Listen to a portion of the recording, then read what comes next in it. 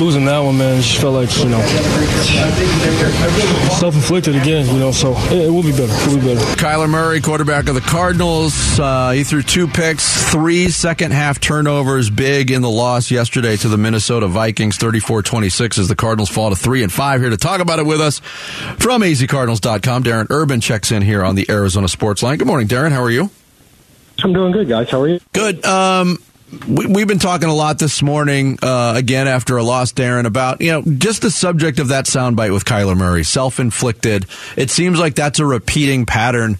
I mean, you're around this team every day. You're on that team flight coming home. Can you gauge what the frustration level is with the same old story every week right now with this team?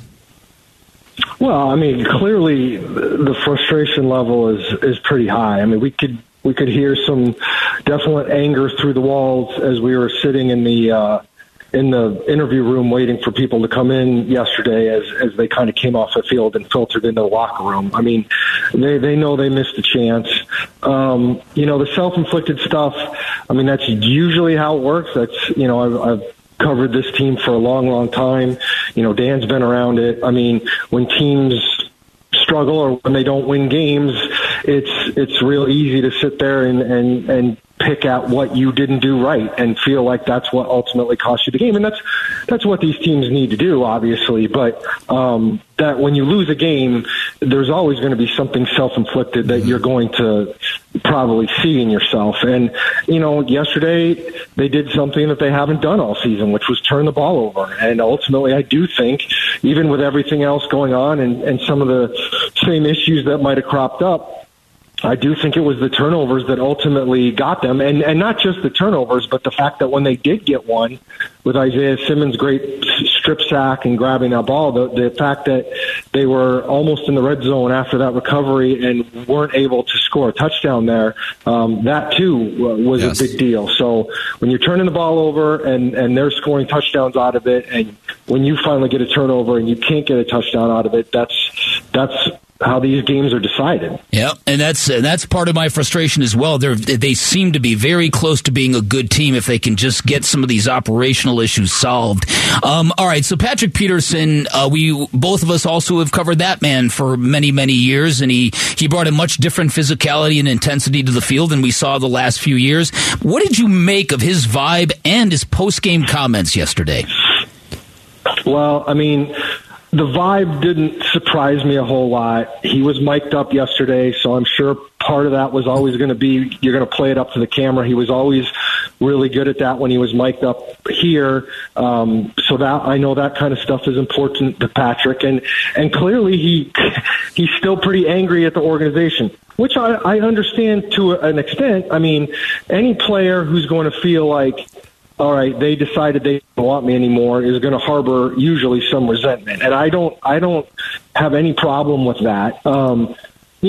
Saying some of the other things, I get where you're angry. It is interesting to me that, he left 2 years ago. None of this came up. He played against this team last year. It didn't come up.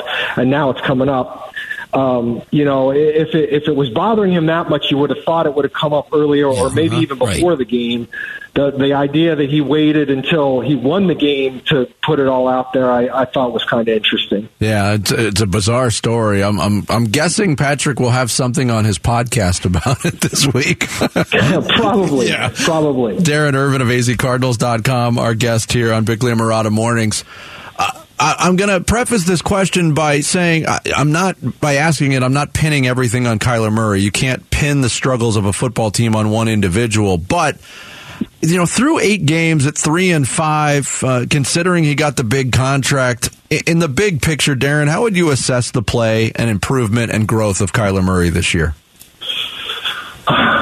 I think he's played. I think obviously you wish he would have played better. I think when he's been asked the question, he's acknowledged, I wish I would have played better.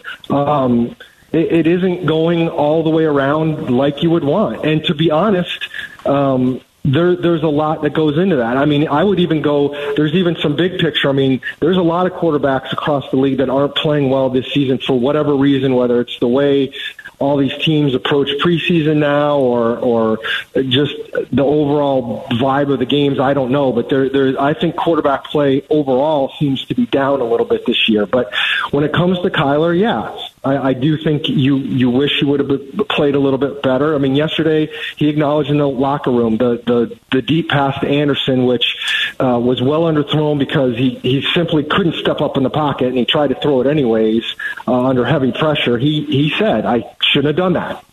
That point blank, that's on me. The other interception, he said, was a miscommunication between him and Ertz. You hope that doesn't happen. That's going to happen once in a while, and unfortunately it happened at a bad time. I did think he had some nice throws yesterday. The throw on the sideline to DeAndre Hopkins was pretty good.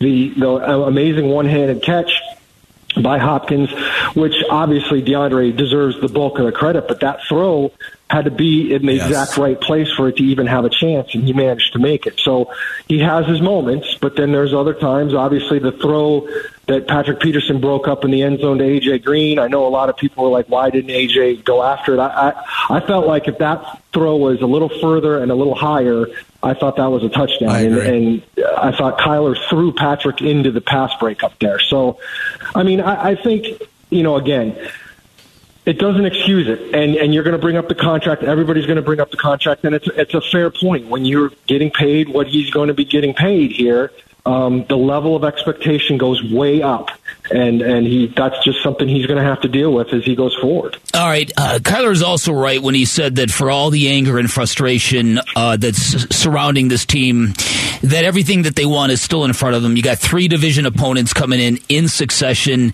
What do you think the team needs to do to kind of seize this moment and get up over the top on this season? And what is the offensive line going to look like in the coming weeks? Well, the first part of your question, I guess it's just win, right? I mean, obviously it looks unlikely at this point to win 3 in a row against your division opponents, but if you do that, it completely changes the equation. But you can only do it one at a time, and I think what they saw out of Seattle last time they played them, I think there's going to be they didn't play well at all. And I think there's going to be a confidence level that they can still split this series, and that's where you got to start this week. And then you got to basically be away from home for 2 straight games at LA, and then the game in Mexico against the 49ers. So, I mean, this is a crucial, and probably season-making stretch right here in a lot of ways. The offensive line, I thought one of the things that was quietly underplayed yesterday was that DJ Humphries couldn't play. I mean, this is a guy that after all his issues at the beginning of his career and missing games and getting hurt, he's been in the lineup every game except for one since 2019 before yesterday. And he missed that one game not because of injury but because of COVID. So this is a guy that you're used to having, and then all of a sudden you're putting Josh Jones out there, who I don't think is there yet at this point. And Billy Price is the third center you've put out there, and you're working with Cody Ford, who hasn't played a lot of football over the last couple of years, and I do think the offensive line is going through some stuff yesterday, and I think they struggled at times. So what it's going to look like, you hope the back injury isn't too bad for Humphries. I don't know what's going to happen with Rodney Hudson. I think that's one of the bigger mysteries right now, because that knee has been bothering him for a long time. So I don't know what that means, but again, injuries are part of it. And as DeAndre Hopkins said in the locker room, everybody's on this team for a reason. And if somebody can't play, somebody else has got to. Yeah, Darren Urban from azcardinals.com, our guest. Before we let you go, trade deadline in the NFL looming tomorrow. Cardinals have already made a deal bringing in Robbie Anderson, whom they've had a little bit of difficulty acclimating into the offense. I guess somewhat expected, but I mean, at this point, at 3-5, Darren. In the division that they're in, they're still in the thick of it. Do you expect moves tomorrow? I'm not going to rule anything out. I'm kind of in the Kliff Kingsbury, how he said the other day, I wouldn't be surprised. I guess I wouldn't be surprised. It would have to be the right deal, and it would have to be, again, the right situation. I'm not just going to give away a pick for a rental or somebody that I think may or may not work. I mean, to me, it's still a lot different than if you're adding a guy at the baseball trade deadline or even the NBA trade deadline. I mean, there isn't an automatic one-to-one. If you bring him in, he's absolutely going to make an impact. And I think you have to be very careful about that stuff, not to make a move just to make a move. Darren, thanks for the time as always. Appreciate it. We'll talk to you soon.